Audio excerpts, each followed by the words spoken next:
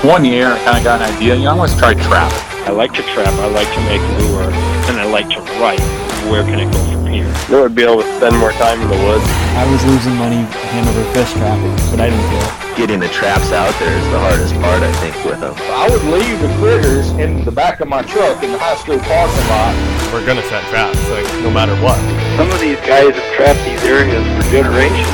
Got through the fur-born, thank God. This is northern Michigan. This is what you do. Representing trappers in a positive light. I'm gonna ask you guys a question. Do you know everything? This will be fun.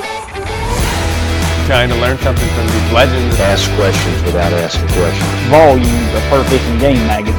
Instruction from Parago Gorman. Herb Lennon's articles, the Herb Lennon ads. Information, trapping radios. We are trappers ourselves. To me, that's pretty important. All right, everybody listening to me? Develop a system you have to work in ahead of time to build big trap line. If you got berry bushes, sand, and turkeys, you got bobcat. He started talking about these big pans. Most of my tuna are coming from up top, not down at the bottom. Probably the best mark country in the world. I don't get any better. Trying to set predator traps and trash waders. The back of that beaver looks like it's sheared. You better edit this part out. Yeah, we better. Back in the fur shed, this is the Trapping Today podcast. I am your host, Jeremiah Wood. Great to be here. Thank you guys for tuning in. The podcast is presented by Kotz Brothers Lures, Kaatz, BROS.com. Trap smarter, work harder, enjoy the success that follows. Kotz Bros have a great selection, great prices, excellent service. Go to Kotz Bros for your trapping supply needs. We're also brought to you by onX Maps. Turn your phone into a fully functioning GPS. You can download this app on your phone and you have access to aerial imagery, landowner information. You can mark waypoints. You can track where you go. It is just an incredible resource. Go to onxmaps.com and use the promo code TRAP, T-R-A-P, for 20% off. Great discount. Get going on that. I'd love to hear from you, jrodwood@gmail.com.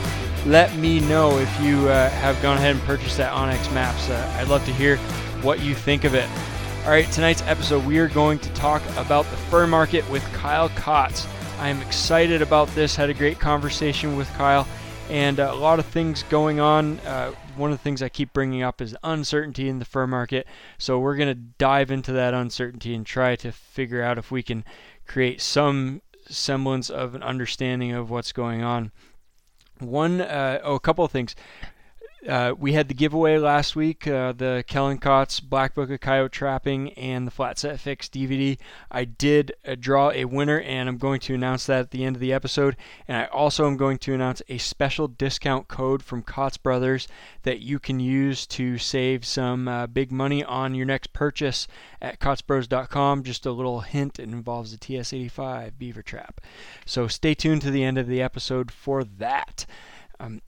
I had a listener, Kevin from North Carolina, great guy. We've emailed back and forth in the past, and we've talked a little bit about the fur market and trying to understand what the future of the fur market is going to look like. You know, we've got the big Canada goose news that Kyle and I are going to talk about in tonight's episode. And Kevin, he's kind of an analytical guy, and he's really into this stuff. So he put together an analysis. He went back through the average price for coyote pelts in fur harvesters auctions dating back quite a few years, and average price and clearances, and kind of graphed that, put that together in a chart looking at the price trends over time. And he also overlaid the onset of this whole Canada Goose Expedition Parka fashion trend that's taken place for the past several years, and tried to show, give us it's not perfect, but just a general idea of the impact that Canada Goose has had on the fur market overall. And so I posted that up on trappingtoday.com. You can check that out and just look at those graphs and see what we're talking about there, and a little bit of analysis from Kevin. He figured, maybe 25-30% of the coyote market or the increase in coyote prices is attributable to that Canada Goose purchasing and that overall fashion trend. So the coyote market is not going away, but it's greatly reduced. And I also emailed with Garrett Volk from Volk Furs in North Dakota. We talked a little bit about the impact, and I'm going to try to get him on if I can ever get a chance to sit down for an hour at a time and set up a time with him to talk more about that. But Garrett has bought for Canada Goose for years. He's bought Western Heavy Coyotes, and he said it's not looking good either. So just provides a little bit of a window into what's going on. I got a huge surprise today. My wife went down to the mailbox and came up with this box, and my friend Josh from Fairbanks, Alaska, old college buddy, met up with him when I went and did my Alaska trapping trip in February, and I stayed with Josh when I got back to Fairbanks, and before I got on the plane to head back to Maine. Had a lot of fun catching up with him, and he's been trapping quite a bit the past few years, and he's started to do a little bit, making a few hats and mitts and stuff, and just getting into the fur utilization. He's been learning from an old native woman up there and in one of the villages, and learning how to sew and just kind of experimenting with things. And we talked back and forth. I said, "Hey, I'll make you a hat. You want a hat?" And of course, I've always wanted a fur hat. I've talked about it forever, and I've just never done it, and never wanted to spend the money to send furs out and get a hat made. And he said, "Send me some furs, I'll make you a hat." Okay. So I sent him a couple of Fisher and some Martin that I had tanned, and I had laying around, and I thought, oh, what the heck? Maybe he can experiment with this, and if he comes up with something great, if he doesn't, he doesn't. Well, I just got this in the mail, and it is the most beautiful hat that I've ever worn. This thing is awesome. So he made the Fisher. It's kind of like your typical Mad Bomber hat. It's got sort of the ear flaps that come down on the sides in the back, and that portion is Fisher, and then on the front of the hat is like right from the forehead all the way back to the center top of the hat is Martin pelt with a martin tail hanging over the top. It is just beautiful, man. It is awesome. He sewed this all by hand. Incredible. So I'm really pumped. And then something completely unexpected is he also included in the box a set of beaver gauntlet mitts that he sewed up as well, and I really did not expect these. These are just amazing, and they fit just right. They're going to be awesome. I'm so excited about these. So I was actually thinking of talking to 2 or 3 people to get some gauntlets made from my beaver pelts, but here we go. Josh just sent me a pair of them, so that's great. Actually, I may try to see if Josh is interested in coming on the podcast to talk trapping as well. I think that'd be kind of cool, but I'm going to give him a call after I get done with this episode and catch up with him. But it just kind of sealed the deal on wearing fur, wearing your own fur, and it's I can't believe it. I've been trapping for over 15 years, and this is the first fur hat and mitts that I'm going to be actually wearing. This legit fur from the trap line. So it's something that we all should be thinking about doing, and we should be doing. I'm so pumped about wearing this out in the wintertime, out trapping and out ice fishing, and just around and showing it off to people, and maybe getting more people interested in fur. And one of the things that Kevin mentions in his email, and we've talked about a lot, and Kyle and I talk about it a little bit in this episode as well, is there is going to be some utility fur market that's just people wearing small DIY projects and mitts and hats, and just sort of local sustainable use of raw fur, and that's going to have to play a part in this market, I think, because if things continue as they are in the global fur market and the fashion industry and all that, we're not going to have a good outlet to sell all the fur that's produced in North America. So it's something to consider and to think about. Check out that post by Kevin, and I also talk about Cole, my friend, that in this episode he's making some koozies, some drink koozies with beaver fur that look really cool. Muskrat, marten, those would make some really good koozies, things like that. That maybe we wouldn't otherwise think of. Maybe getting some of your beaver pelts tanned and hooping them, making some decorative thing to sell at craft fairs and stuff. There's a lot of different ways that we need to start getting creative as trappers in marketing our fur, because it may take a little more time before this whole fur market comes back, and when it does, who knows what's going to be in demand. There are certain fur items that are still going to be hard to sell, and others that'll have some good clearance and good prices. We just don't know for sure. But I would encourage anybody to try and start experimenting with making things with fur pelts from animals that you trapped, and get into that a little bit. Just if for nothing else, just to diversify. And help create another market. In other news, I am putting the finishing touches on the Walter Arnold book, going through the last round of editing, and it'll be ready for proofreading pretty soon, doing a little bit more formatting, and it's going to be in the works. So got 3 or 4 inches. It's the 9th of May and got 3 or 4 inches of snow on the ground. It's snowing right now. So this stuff won't last, but it was a great excuse to get back inside and work on this project and try to get it wrapped up before summer. So stay tuned on that. I'm going to be going crazy plugging that book and trying to sell as many copies as possible. I put a lot of work into it. I think it's going to be a great read for trappers, and I am going to all but beg you to purchase a copy of it to support me and this project and the podcast and everything else going on. So thanks so much, guys, and let's get into the episode with Kyle Kaatz on the fur market. All right, back by popular demand, Kyle Kaatz, Kaatz Brothers Lures. How are things going at the KBL compound? Oh, pretty good. I guess as good as can be. May 1st in Illinois, non-essential business was able to kind of resume.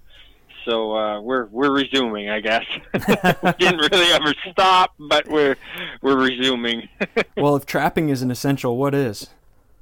Yeah. Well, and it's so tough. I mean, we've had a lot of texts and emails back and forth, and we're kind of in uncharted waters. And the 2 people I deal with on a day-to-day basis is I work out here with my brother Kellen. I go in the house, and I live with my wife. And their personalities and their views on people and judging things are very much aligned. And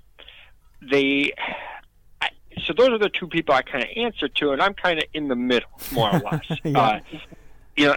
Kellen has a lot of valid arguments from more of a conspiracy theorist standpoint, and my wife is somewhat fearful of the what if with all this, the COVID-19 pandemic, and Kellen's response is, I'm going to keep living my life. Nobody can tell me what to do. And my wife is more so, well, just in case this is a really real thing, I'm going to take all the precautions.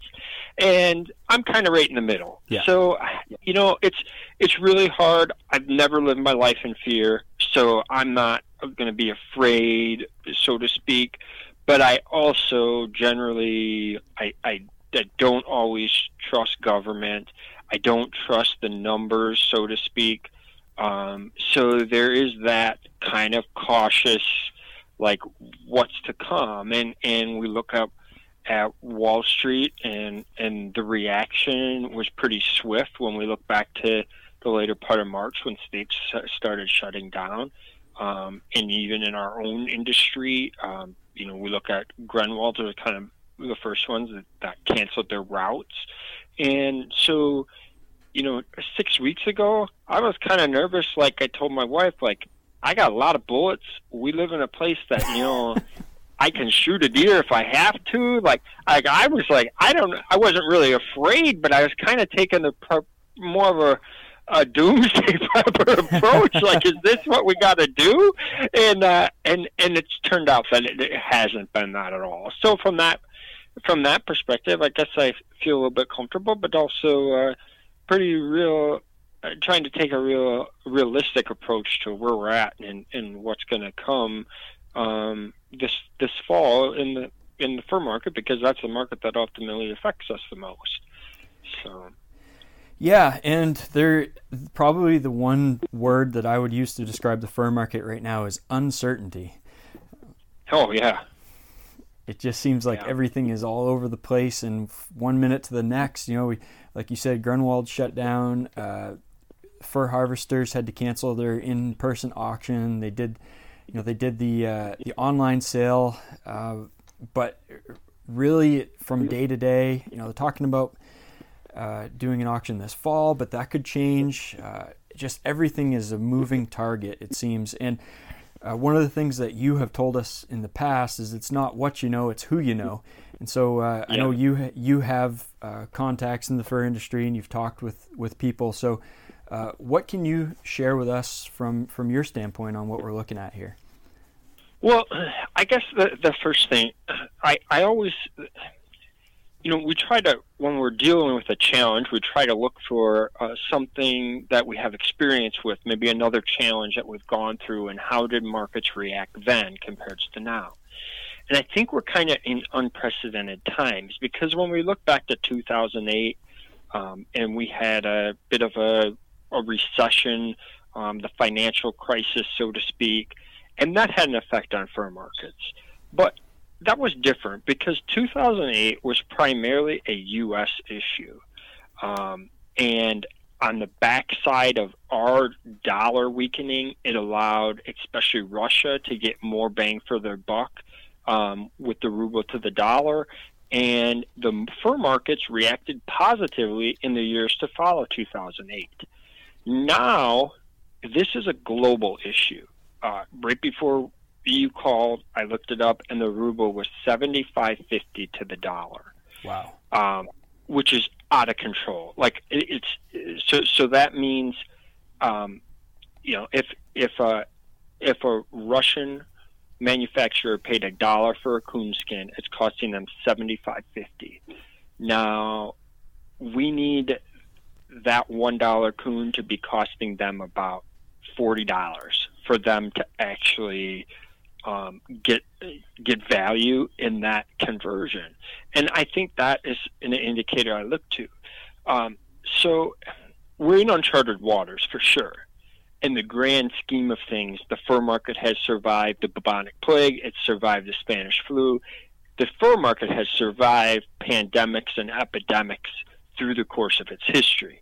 However, I don't know that we can always compare things that happened hundreds of years ago to today. I mean, we're talking about in some instances, the fur market is so much older than technology or airplanes or global trade that it's hard to look that far back and say the market's going to react the same now, because the factors that affect it have changed so much.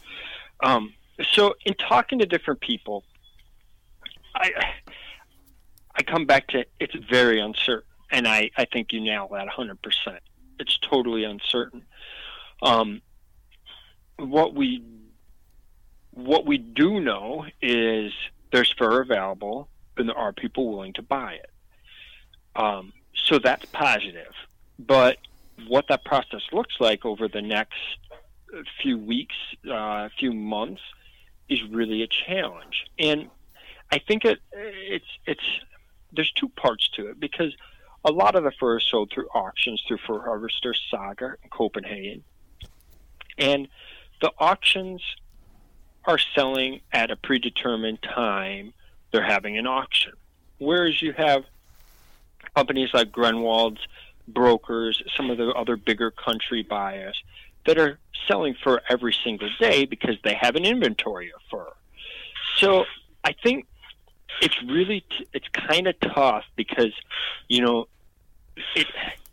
this pandemic has changed so much the way business is conducted that it's really hard to get a grasp on where the markets probably are, because naturally some buyers, if they really, really needed the fur and the auction is postponed or they can't buy it at the auction, then they may go to someplace they can buy it right away. And then all at once you have the auctions maybe hurting, whereas the country buyers may be saying, hey, we're actually moving fur again, or vice versa. So it's hard to really put all the information together and formulate an opinion as to what's going to transpire the next few weeks. One thing that is kind of interesting, I read an email that was from the IFF, the International Fur Trade Federation, and in that email it talked about that as things have reopened in China after COVID-19, that revenge spending is a real thing. After people have been basically isolated in their homes and now they can go out again, they're going to spend money. they're going to try to move ahead. Is this kind of like what people are calling pent-up demand? Yeah.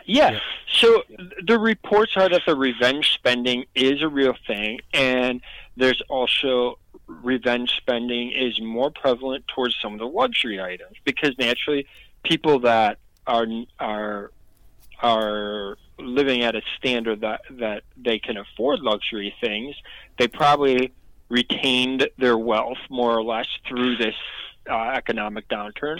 So now when they're allowed to go out, they're going to go ahead and make those luxurious purchases that they had been thinking about before. So short term, that is probably a bump that will help the fur markets a little, but I don't know that it's a real.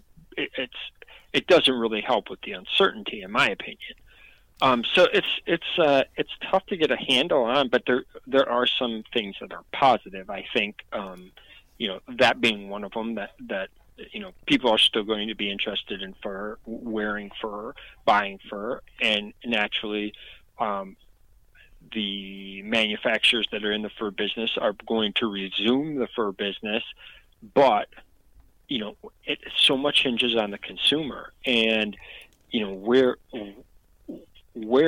is the global economy really going to be past the COVID-19 thing? Nobody really knows. And I listened to a lot of YouTube videos where like Mark Cuban and other people are talking about America 2.0, where things are going to be different after this. And I don't know. I try not to get wrapped up too much in that, but it's hard to believe that we're going, when the COVID-19 thing passes, it's hard to believe that the global economy is just going to say, oh, okay, it's all good now, and go back to where we were, exactly where we were before.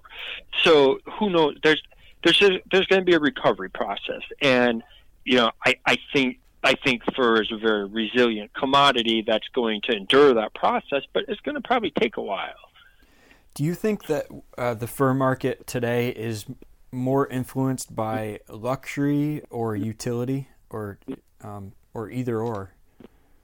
That's a real good question, and that may be bring us into a subject of something that we've texted about, and you were the first one to text me and tell me about Canada Goose and them coming out with their press release about they're not going to use virgin coyote fur anymore. Meaning they're only going to use reclaimed coyote fur on their coats starting in 2022, correct? Yeah, I think that was a shock to everybody.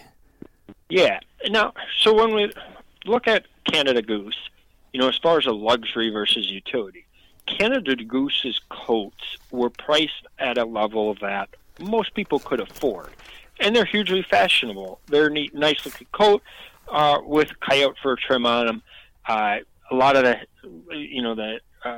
SVU and the TV shows my wife and I watch, she'll always point out like, hey, that's a nice coat. And it's like, sure enough, you see the Canada Goose logo on it. and so those coats are, I think, something that people can afford. And they're not like a full-length fin raccoon or full-length coyote that is mostly worn by Snoop Dogg and Joe Namath that costs $20,000 and uses a lot more fur. Yeah, and uses a lot more fur. So I think that trimming that kind of coat definitely was driving the market, and it was more towards the utility side, even though it was definitely a fashion play. I think it was closer to being more of a utility item than a luxury item, just by its price point. Now, after you had texted me about the Canada Goose deal, I right away looked at it, and then through the course of that day, I had about 5 other people send emails or and say, hey, have you seen this? And after you texted that and I read right away, I text Guy Grunwald and I said, is this having an immediate impact on the coyote market? And he responded, no. I haven't talked to Guy to really get more information as to what he's feeling, but my initial thought is, okay, they're saying 2022.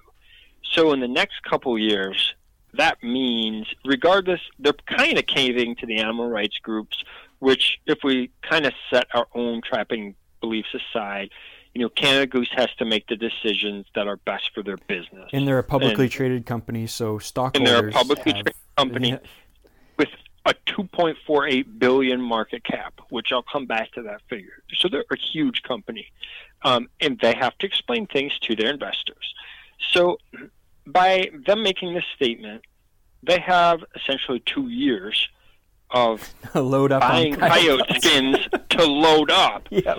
So do we see a short-term jump in coyote prices? We very well could.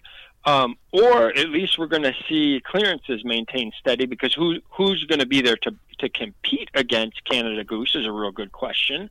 But there's also the question of this coyote trim coat that has kind of taken fashion by storm and has driven the coyote market the past few years. Is that fashion driving the market, or was Canada Goose the company that pushed that fashion?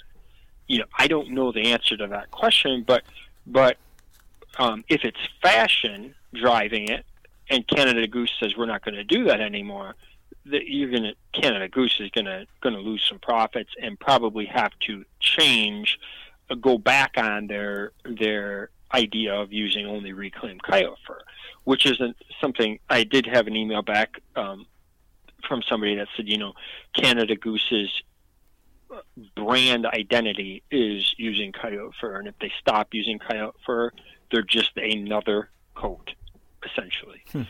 So that's a good point that we have to look at. Now, my big question is this.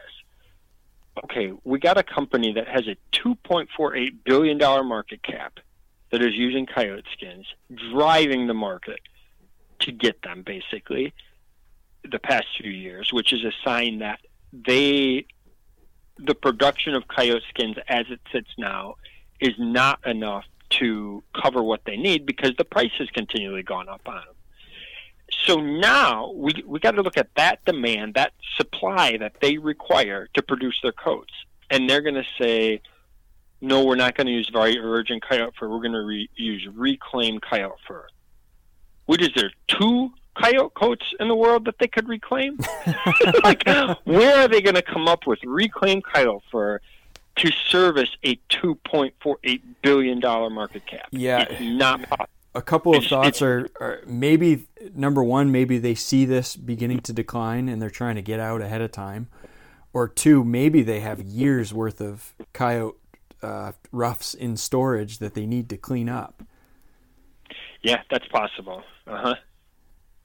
Yeah. So I don't know. I mean, it's because why else? It just doesn't make sense. Other than that, it does not make sense that they would shoot themselves in the foot by going this route when they've been so successful. Yeah. So I just forwarded you an email from a podcast listener that did a little analysis. He went back through. It's Kevin from North Carolina. He went back through a bunch of the fur auction results and the Western heavy coyote prices over the years, and kind of looked at when Canada Goose entered the market and started buying these in large quantities, and it showed the bump. And I think he figured, just really rough calculations, maybe a 30 to 40% bump in the coyote market as a result of that impact from Canada Goose. I'm just scrolling through that email. He obviously has got, I guess, I'm bullish on fur, though I admit there's going to be a lot of short-term pain. Yeah, that sums up exactly what my feelings are. This guy's obviously really got a good handle. We should talk to him about day trading, I think, if he can a chart like this. Well, I already know. I can already provide some good advice on day trading. Number one, don't speculate on oil. Number two, don't speculate on oil. And number three, if you speculated on oil and it's gone down 50%, don't double down. Yeah, I'm with you on that. And that's little inside baseball for folks. Me and Kyle have been doing a little stock trading and sharing ideas back and forth. It's been a lot of fun, and it provides a lot of insight on the stock market. Provides a lot of insight on I think the fur market. Yeah, absolutely. And the one we're kind of joking about here is USO, which is an ETF that basically trades oil futures. And if we look at what's happened to that fund over the past week, it got to a point where nobody was really looking at valuations. The fund is basically dying, so they come and make wholesale changes to how they're going to do business. They do a 8-for-1 reverse split, and now they're actually going up because they basically sold off, rebought futures that are in the money. So all of a sudden, they took a really bad gloom and doom situation and they realigned themselves to make money again. But the fund is actually going up. It's trading high up again today. I believe it's up a little bit today. Yeah, it was up a little bit, yeah. After everything is essentially a red day. The Dow is down. Everything's red across the board. And USO has gone up a little bit because people are overvaluing it and they're running to something. And we see the same thing in the fur market sometimes, where people run to one item and they overlook the value of another item that's sitting there on the auction table or that is readily available. And that's just the nature of humanity, and it leads to a lot of uncertainty because ultimately sometimes we use our emotions instead of actually thinking about things. And then there's always the thought of, and I'm guilty of it too, like, oh my God, I got to hurry up and buy this because I'm going to miss out. Yeah. You know what? Nothing really works that fast. Even though sometimes, you look at things that are happening on Wall Street, or look at a running chart of a stock as it's trading and it's jumping up and down like some wild roller coaster. But in reality, if you back out, instead of looking at things from a one-day perspective, you back out that chart and look at something over 10 years or over the course of its existence, and you start to see the actual trend. And I think that's kind of my take on the fur market too. Like, right now it's very uncertain, but let's zoom way out and look at where we're really at, and It doesn't look near as bad. Right. It's kind of like the advice that Warren Buffett gives. Basically, short term, the market is a voting machine. Long term, the market is a weighing machine. And what that means is, over the short term, the stock market prices are determined by people's vote on what's going up and what's going down, opinions and mostly emotion. But over the long term, the fundamentals of the business and the supply and demand aspects of it are what really determines the price years out. Yeah, and that makes a lot of sense. So one of my favorite Warren Buffett quotes is when everybody else is being fearful, be greedy, and when everybody else is being greedy, be fearful. Yeah, absolutely. So we talked about the Canada Goose thing, and we're not really sure where that's going to go. Now, what about dropping one level below Canada Goose and going down to more strict utility fur? Are we in? You think we're in for some pain until China and Russia fully recover? Yeah, and I think a lot of things essential in the fur market. Just if you look at Wall Street and what happened the past 6 weeks, I think the fur market kind of did the same thing, where raccoon prices just took a huge nosedive. You could probably buy fur harvesters on their online sale. I think they tried to hold some levels, so the clearance is not real great because they tried to maintain some levels. But if they had just auctioned all the coon off, I think, and started at zero, we would have seen a lot of the coon sell for $1 to $2, which at that price, the commissions isn't enough to cover for harvesters' cost, basically. Yeah. So, they're not going to do that. However, at some point, we basically got to start at ground zero to get things moving and back in the manufacturer's hands. And I do think that the utility part of, fur is cheaper. The fashion industry is hugely innovative. So, you see fur now on slippers that cost $40. So I think there's a trend almost of marketing fur as a utility, because luxury is a small market compared to utility, where it's affordable for everyone.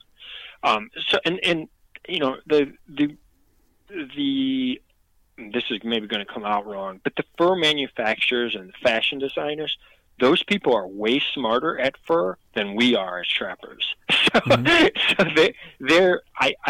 I do think that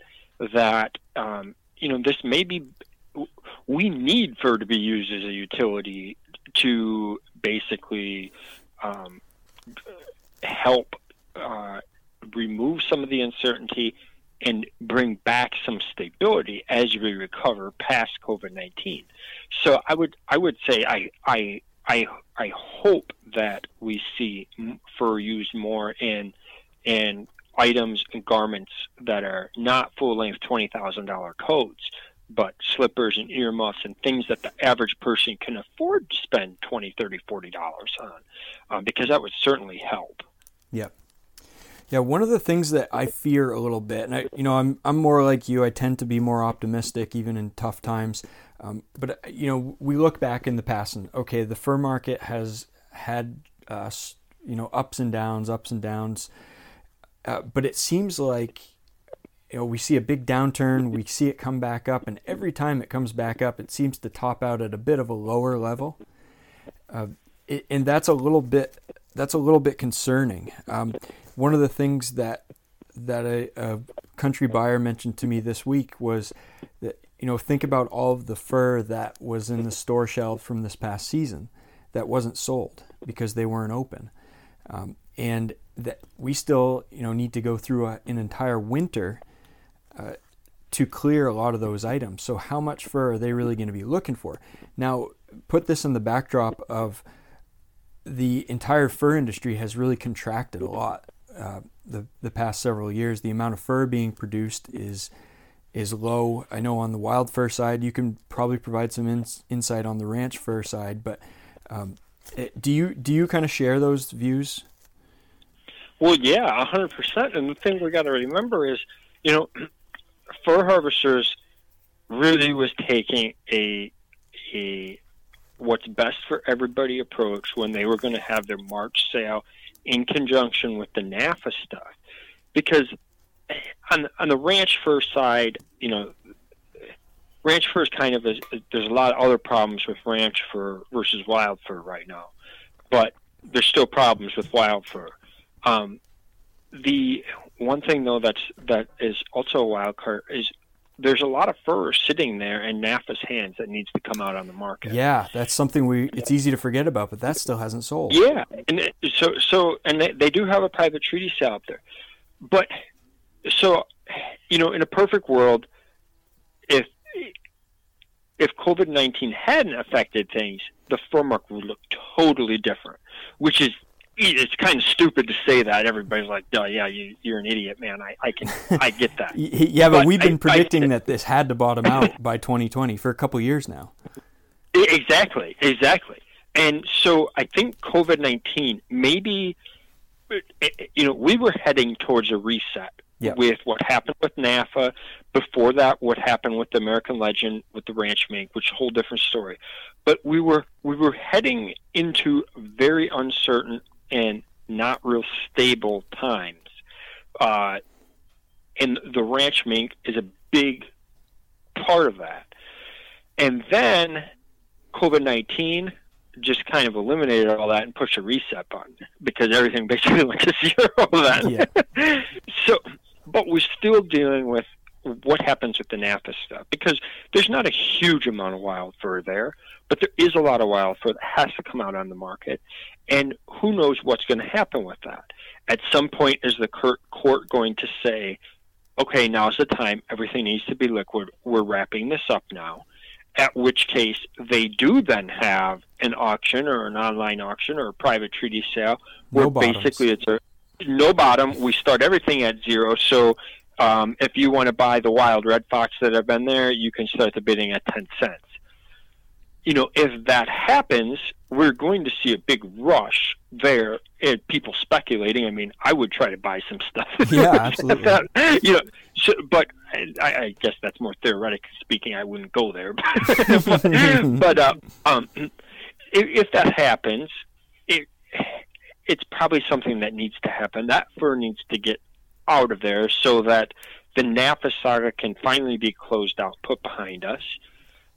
And then once we get that I think that helps the recovery process a little bit because then everything is more on a controlled environment because there is that stuff is sitting there. Yeah. You know, fur harvesters, Grunwalds, any of these people that are major players, they're talking to their buyers all the time. There's a relationship there. You know, they can get a handle on what's coming and make the decisions needed to maintain profitability and the business relationships that they need to work through the recovery process. Whereas when you have NAFA sitting there basically trying to liquidate and you're closing out a company, that's a real uncertainty because we don't know what the timeline is. It's just inventory at this point. There's no marketing. There's no business around it. It's just sitting there.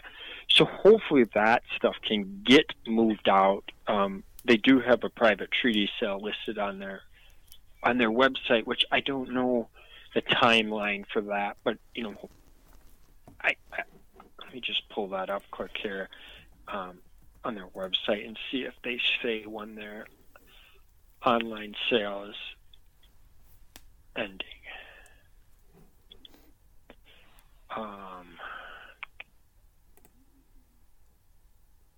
Yeah, they have you can view all available goods in order to make private treaty inquiries and offers. But that doesn't tell me. I don't know if they're trying to maintain some valuations or where they're really at with their private treaty. Yeah, it looks sale. like they have three separate catalogs started March 24th and 25th. Huh. Mm-hmm. But I would assume not much of that is cleared. Yeah, probably not. So I want to go in a couple different directions, and I'm going to try not to take us too far afield, but I want to explore a couple of things. And since we're on NAFA, maybe we'll start with this one.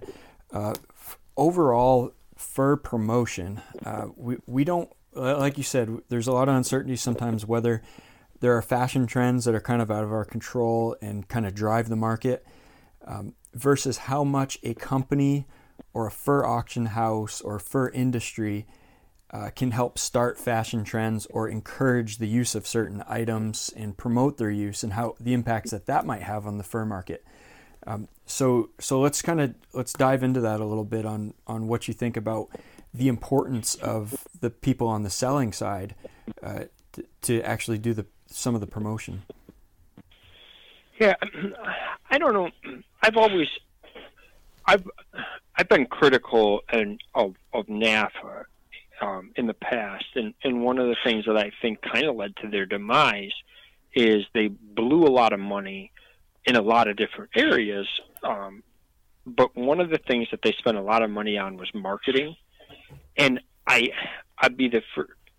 know some people would criticize me for saying this, but I don't believe that NAFA was really in a position to get the most out of their marketing dollars, because ultimately they're an auction house selling fur skins.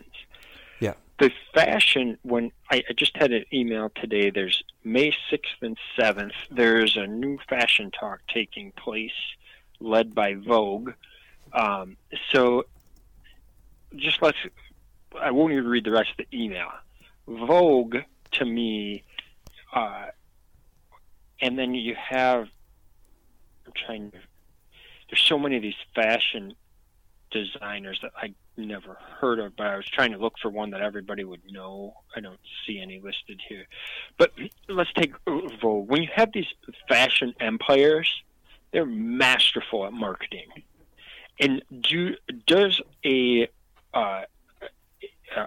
fashion company or a huge manufacturer that basically has billions of dollars that they can put into marketing their product, do they really need any help from NAFA, for example? Like, I question that sometimes. Mm-hmm. I'm not saying that as trappers, as organizations, we shouldn't try to promote fur, but I think sometimes we're better off if we take our money and make sure we beat legislation and more or less promote our heritage as trappers, and let the fashion people promote fur because they know the fur product better than we do. That's my take, and I would maybe be criticized for that a little bit, but I think that's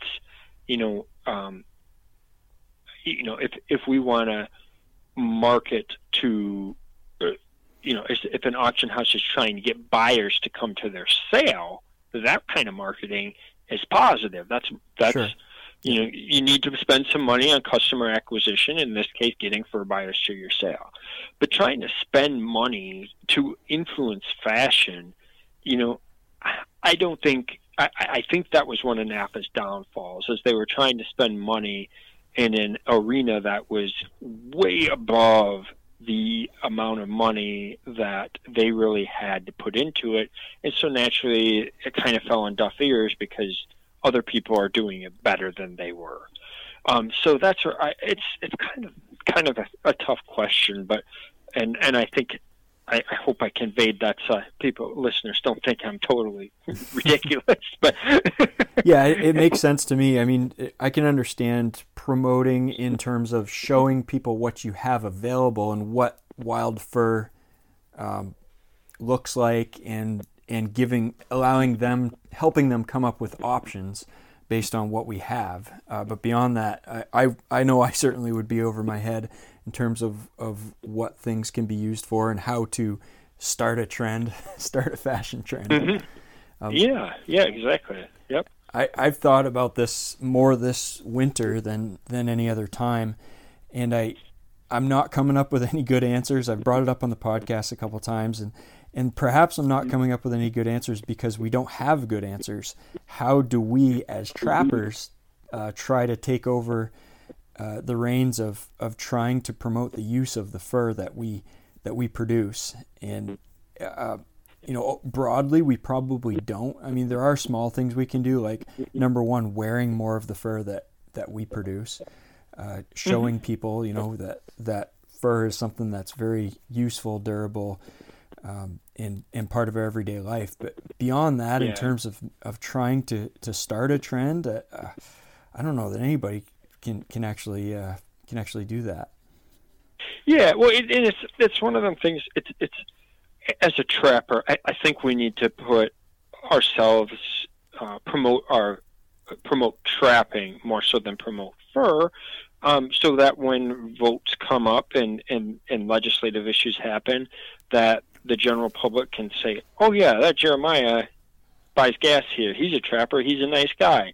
Trappers are probably all nice guys. We need to convey that image, and I think that is more important than, it's just like my local gas station here in town is a BP franchise, and I go there and get gas. They're promoting that they want to sell gas, but they're not trying to influence the oil industry. Yeah, right. And I think that's something we probably have to look at too. That if the best way we could promote wild fur is probably to wear it. So, I mean, if we have especially now with the coon market the way it is, if you have a coonskin hat made or something like that and wear it in public, that's about the best thing you could do, I think. Yeah. As far as trying to spend big bucks and from an organizational level, I think that'd be detrimental if you have the NTA or fur harvest or fur takers or state organizations trying to promote fur is kind of, I think that money's better spent being proactive on the legislative front. Yeah, one thing that comes to mind. So my friend Cole up here in northern Maine catches a few beavers, sends them out, gets them tanned, and he's sewing up can koozies, right, with patches of beaver fur. Selling a few of them here and there. Let's say he puts that up online and starts selling some, and all of a sudden a company decides, oh, this is a good idea, we're going to invest in this.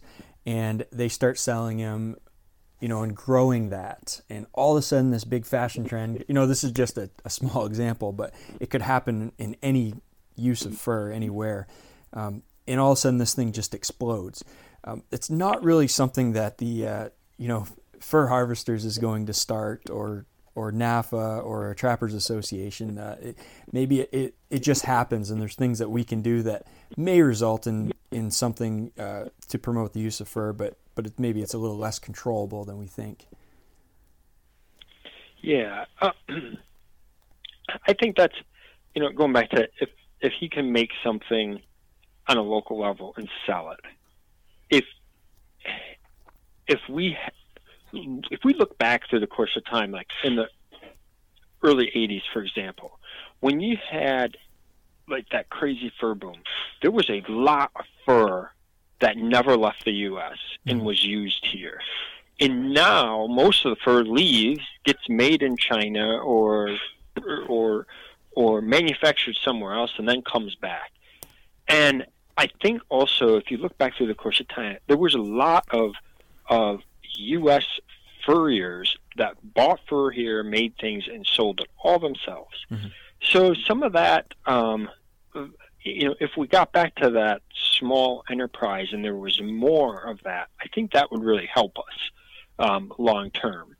That's it's tough because you're kind of competing in a global field, but also when you have outlets like social media, eBay, Amazon, anybody can start a small business pretty easily, and especially if it's something you're catching yourself, you're tanning yourself, and not a lot invested to make something out of it.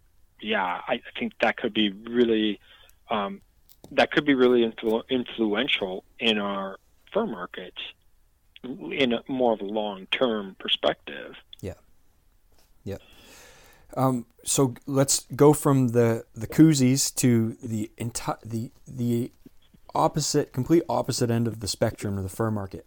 I remember back when Parker Dozier was doing fur market reports, I believe in the Trapper and Predator Collar magazine, and there were some tough times back then in the fur market, and he was always, so one of the common things that you hear nowadays is, trappers, you need to produce less fur. Prices are down, there's no demand, you got to produce less fur. Only trap fur when it's the most prime, and don't produce as much, stop trapping fur that's not as valuable. Parker kind of took an opposite approach to that a lot, and he actually believed that there was sort of a critical mass where we were not producing anywhere near the fur that we produced back in the 50s and the 60s, even the 80s and 90s. And it seems that you could get to a point where the supply is so low that there is a smaller chance for a big company to take a shot at some fashion item or producing some particular fur item because they don't have a reliable, dependable supply. I think that's exactly it. That really does come into play. And I always hear people say, "Oh, it's supply and demand." No, supply and demand is stupid sometimes. That's not always how things work. And going exactly what Parker's saying. If we look back, in 1987, there was a big fur market crash, big stock market crash. So let's take, in the early 80s, I can't give you an exact year, but let's look at ranch fox as an example, as an indicator. In the early 80s, in the U.S., there was, at times, 500,000 ranch fox produced. And they had auctions at Hudson Bay, that was kind of pre-NAFA, where they sold 100% of those fox, okay? After 87, it declined sharply. It really fell off. Last year in the U.S., we're talking 3,000 to 4,000 ranch fox skins produced. Wow. And the price of those ranch fox, if you look at what the last fur harvester sale was, they're really low. So, supply and demand. If it was strictly supply and demand, and over a 40-year period we went to 500,000 to 3,000 of something, them ranch fox should be worth like $30,000 each if we're only looking at supply and demand. So I kind of like to think supply and demand, the rules of supply and demand go out the window at this point, because there's more important factors. Look at muskrat production, for example. I would guess going from 2018 to the 2019 season, the overall muskrat catch in this country is going to be off by 80% probably. I could be wrong, but let's just speculate it's off by 80%. Yeah, we don't really have a way of knowing. Yeah, we don't really have a way, but that's just a number I feel is, talking to my people and looking at what's showing up in numbers.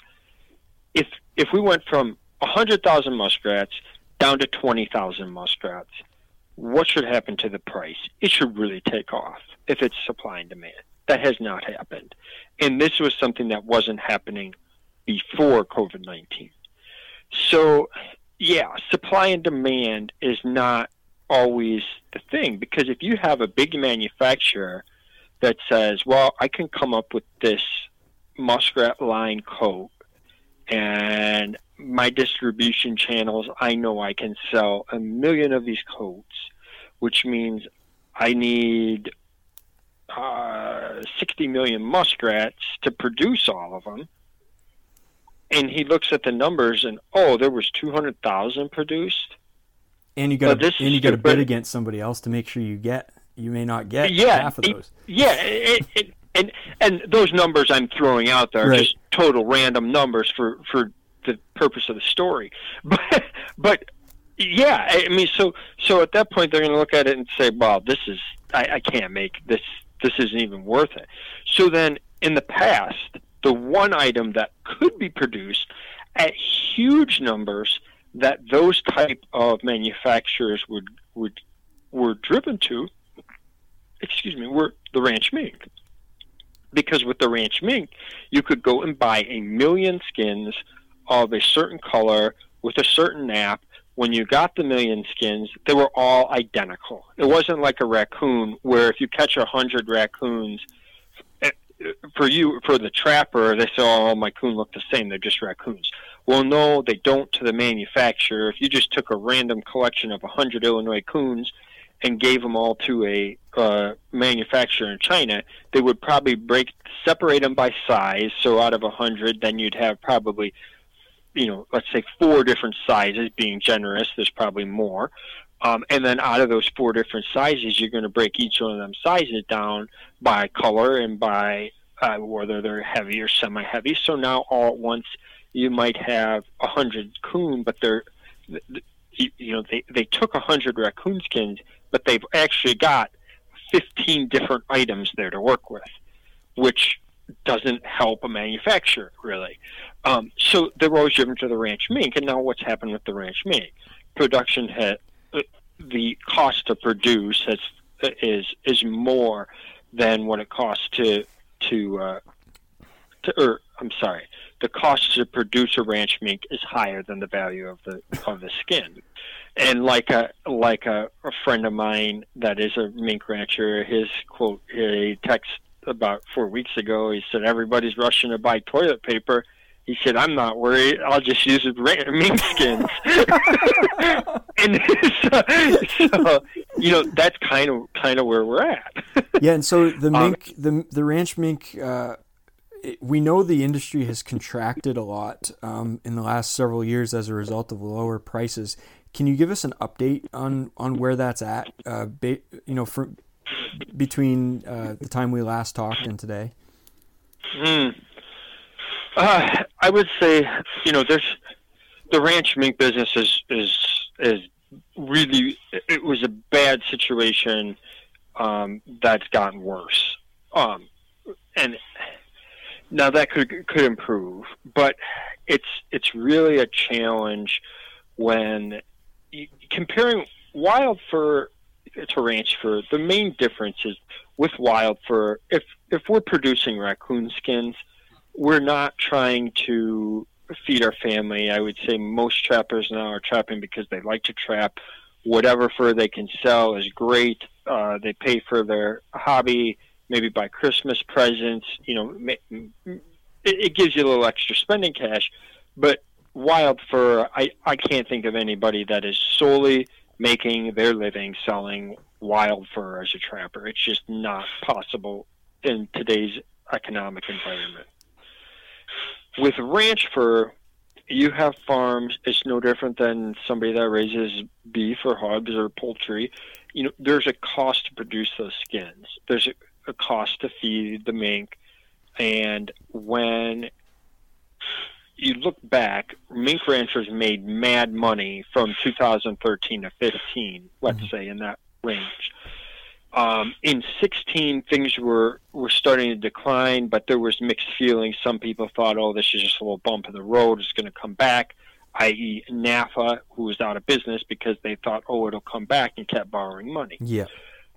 Not to criticize anybody, but that is a misread that a lot of people made.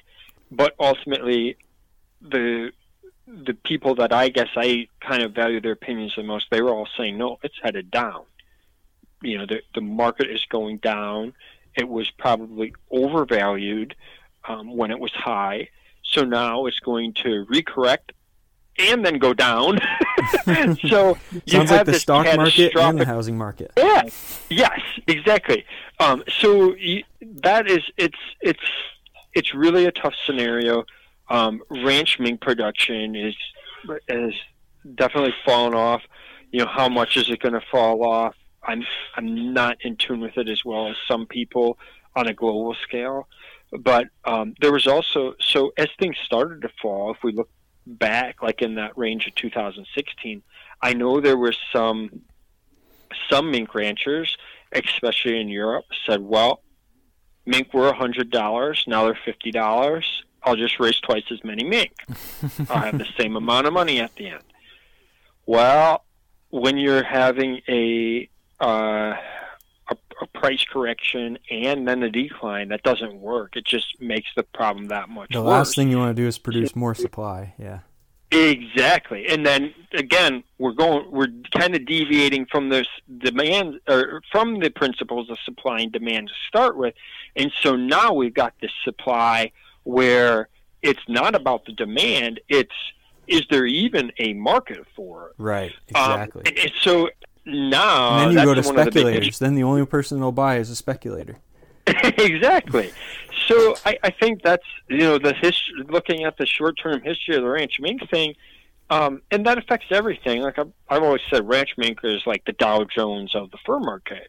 Now, naturally, there's things like the coyote market that have totally done their own thing, no different than when you look at the Dow Jones, there's companies that have, like Tesla, for example, that's done its own thing in light of what the numbers really are saying.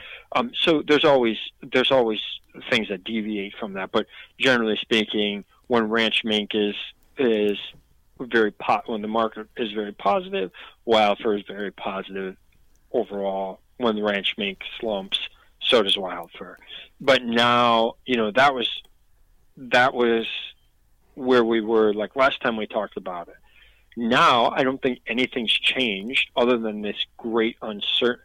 instead of calling it the Great Depression 2.0 or Great Recession again, or whatever these people want to say it, I would say it's the Great Uncertainty, because we don't know what is going to happen on the other side of the COVID-19 thing, and it's affected all the countries in the fur business. So, yeah, I kind of feel like, who knows? It's very, it's very tough. I mean, the mink ranchers I know are very nervous, because a lot of mink ranchers did pelt out as things started to decline in 2017. On a global scale, we saw production come down, and it has continually come down. And now the ones that have held on and tried to cut feed costs, make wholesale changes to their business, are probably being faced with, you know what, we've used up all the capital we made 5-6 years ago. Where do we go from here? And these would be the low-cost producers. Exactly. Yeah, exactly. So, yeah, it's really tough. And you know, on a global scale, I would say that feed costs in North America are probably more favorable to the mink rancher than in Europe. One time, and then we always go back to China. We don't really know what's being produced in China. No, they won't share those numbers with us. Yeah, and that, I mean, the same with the COVID-19. We don't know exactly how bad it was there, because, you know, the numbers are. It was more than 3,000 people dead. I think we can be safe in saying that. Yeah. Numbers are great to analyze, but whenever you try to analyze the numbers and make sense of things, it's really hard to do if you don't know that the numbers are 100% accurate. So, or even 10% accurate. Yeah. So, and that's the same thing that's kind of happened with the ranch mink, because when things were really good, China, I mean, I know U.S. mink ranchers that made crazy deals to sell breeding stock to Chinese ranchers. So, you know, they had the capabilities based on just that, and who knows what they were buying from European farmers, and then, you know, how much they were expanding through their own production. You know, that there's a lot of unknowns, and I'm just not in the loop enough to really speculate on all those different factors that went into it. And then, like I say, all that existed before the big uncertain reset of COVID-19. Do you have any idea how you probably nobody knows, but how China's ranch mink cost of production compares with ours? Well, somebody one time told me this is a great quote, and it is kind of interesting that in the U.S., humans eat what the animals won't. In China, the animals eat what the people won't. It's kind of backwards. And what that means is in China, what they use in agricultural feed is the leftovers. Whereas in the U.S., we actually produce tons of edibles with the intent of feeding our animals first. Okay, yeah. So if you look at that, I don't know. I don't know what the cost of production in China was like compared to the U.S. It's a hard question to totally pinpoint, because we don't know. I think American mink ranchers were very efficient with their feed, but when things were good, they were very efficient. They made money, but when things got bad, they could only cut it so much. Just with any kind of animal, you know, if you cut feed too much, you start to run into issues with their reproduction, with their general health. So you can't really cut the cost. You could only cut so much to where your production is going to suffer. So, you know, I don't know, though, on the China side, it's unknown. I don't know what their production was really. It's safe to say it's declined. Yeah, for sure. And I'm guessing that, based on, when you're feeding a good, high quality, consistent ration, the quality of the product is going to be much better as well. So they're probably struggling with that. But the big question that I have with the whole ranch side of the fur industry, because we know it drives, maybe the fur industry is a wave in the ocean and the ranch industry is the tide. When fur prices do come back, and we get, when demand recovers and all of a sudden wild fur starts clearing good and we're doing great and we're all happy because we're getting good prices for our fur and it's all selling, obviously the ranch industry will start to expand again. How long does that typically take for the ranch production to catch up with prices? That's a real $1 million question, and I don't think it's going to. It's not going to go very fast at all. And the reason I say that is the average age of the mink ranchers in the U.S. is close to retirement age. So that's why when there started to be some uncertainty in ranch mink in 2016-17, a lot of mink ranchers just pelted out then. Because if you're 62 years old, let's say, or 60, 50, between 55 and older, if you're 55 or older and you've just come off some crazy profitable years, you've got a big nest egg, nobody in your family wants the business, and there's a lot of uncertainty in the market, what's the best option? Or retire. Call it good. I got a big nest egg, I'm out. Once that person is out at 55, if things start to come back up when they're 62, they're not going to get back into it. They're retired now. Yeah. They're not going to start back up and take the risk over again. At least a smart business person is not going to do that. They're just going to say, I'm good. I'm out. I'm just stay out. And so that's where a lot of the average age and there's no statistics on this. I'm just basing this off of people I know and talking with people at the auction houses. This is something that has a great impact. So in order for the ranch fur, as it comes back out, which it will, if in comparison, so if, let's say, ranch fox or mink start up, it takes 2 years to really up the production because, you can only breed a mink or a fox one time a year. On the wild fur side, in September, if the market starts to climb, a trapper can go out and catch more fur and produce it immediately that next season. Mm-hmm. So it's easier to put the stuff right out there on the market as it increases. Whereas on the ranch fur side, if it starts to increase, it's going to take 2 years to ramp up production again. Given everything, that's just normal. But then when you factor in the idea of people who have gotten out, their age, and will they get back in? No. So we're only then looking at the farms, the ranchers that stayed in, do they have the infrastructure to ramp up production as the market recovers? Because now it takes it's going to take just the breeding cycle. When you're breeding an animal once a year, it's going to take 2 years to get the skins to market. If you have to then expand infrastructure by building more cages and more buildings, that takes time too.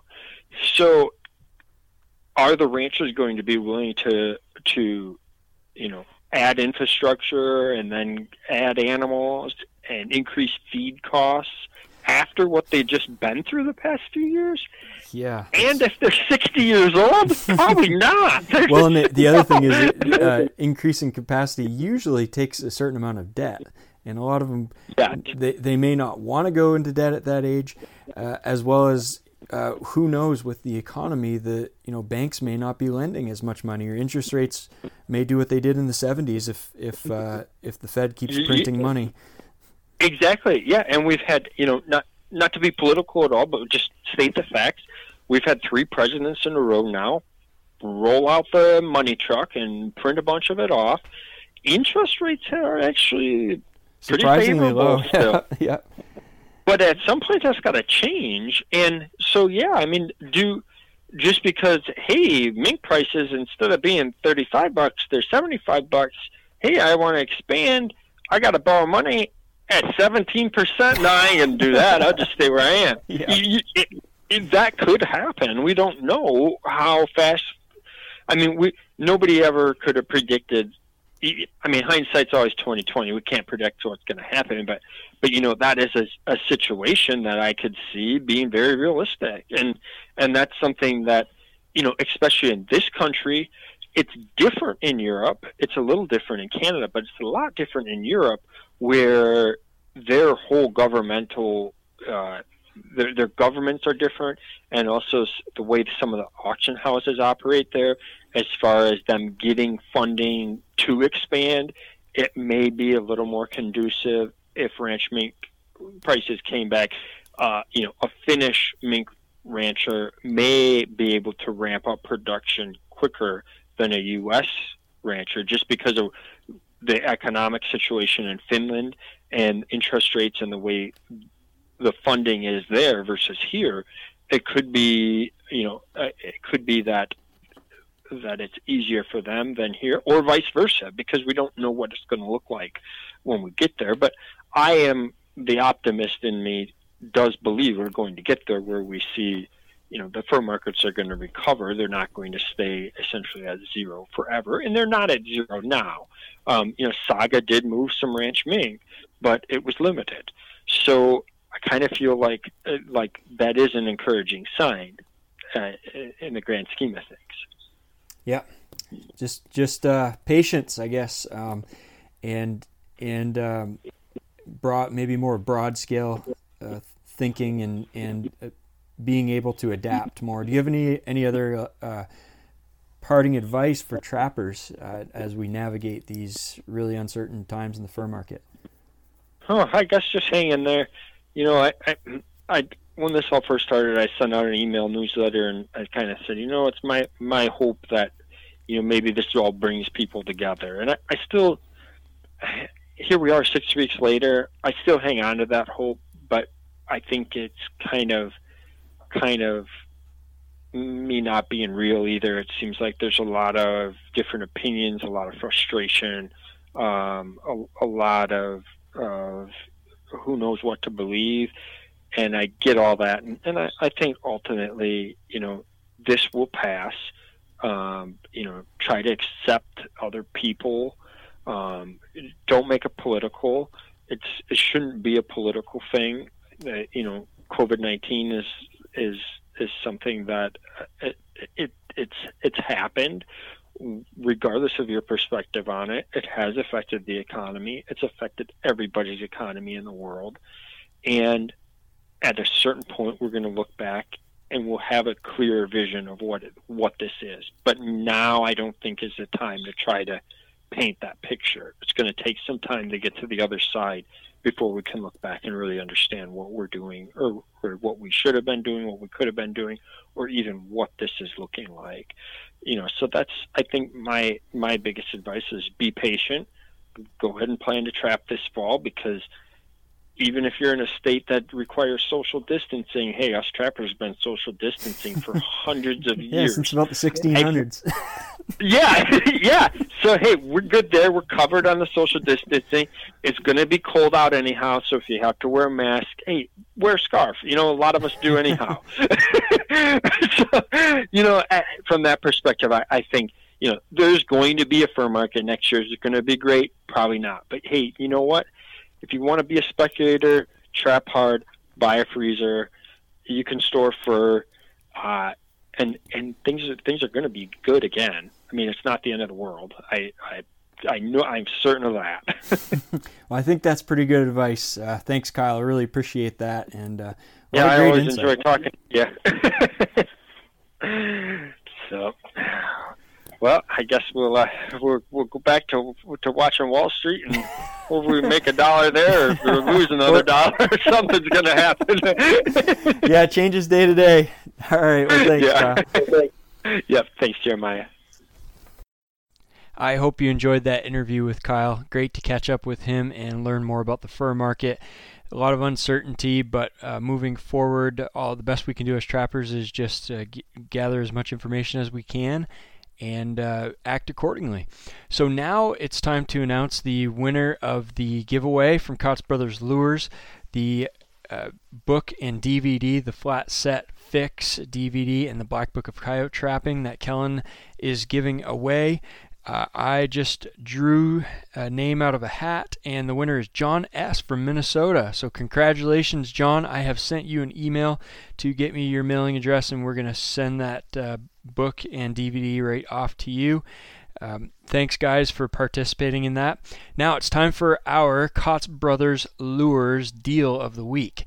And this is a deal on the TS85 Beaver Trap. Now, a couple of things. First, if you're not a customer of Kaatz Brothers Lures, get on there, kaatzbros.com. That's KAATZBROS.com. And they have a special, in addition to having just great products, great prices and everything, excellent service, they have a bonus point program.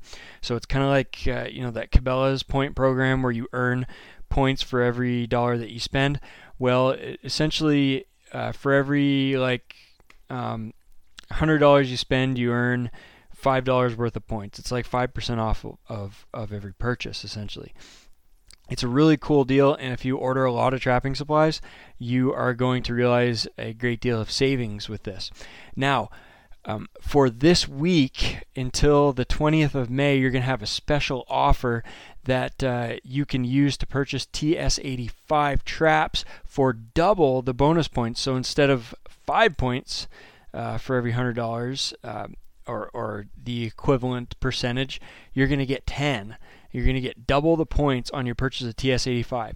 Now, the TS85 is a revolutionary beaver trap, the 8.5-inch jaw spread, massive trap, just become really popular, invented by Tim Swatsky out of Minnesota, a really good professional trapper who has designed a lot of things in the trapping industry. I love the TS85s. I know a lot of longline trappers that love those traps. They are very effective. You're going to notice a lot of cases where you'd have misses with smaller traps, or you'd have beaver not step in your trap pattern. You're going to catch extra fur with these traps. So get on kaatzbros.com. You're going to sign in when you place an order or create an account. It's very easy to do if you don't already have an account. If you do have an account, just log in to your account and place your order for TS85s, and you're going to type this code, TS85 times 2. That's TS85 times 2, and type in that promo code at checkout, and you're going to have double the points toward your TS85 purchase between now and May 20th. So please go ahead and take advantage of that. There's never been a better time to order trapping supplies. Even though we're in the off season, it's time to get ready and prepare for the next season, and you're not going to find a deal like this coming into the fall. So thanks with that, guys. Take care, and I will catch you on the next episode.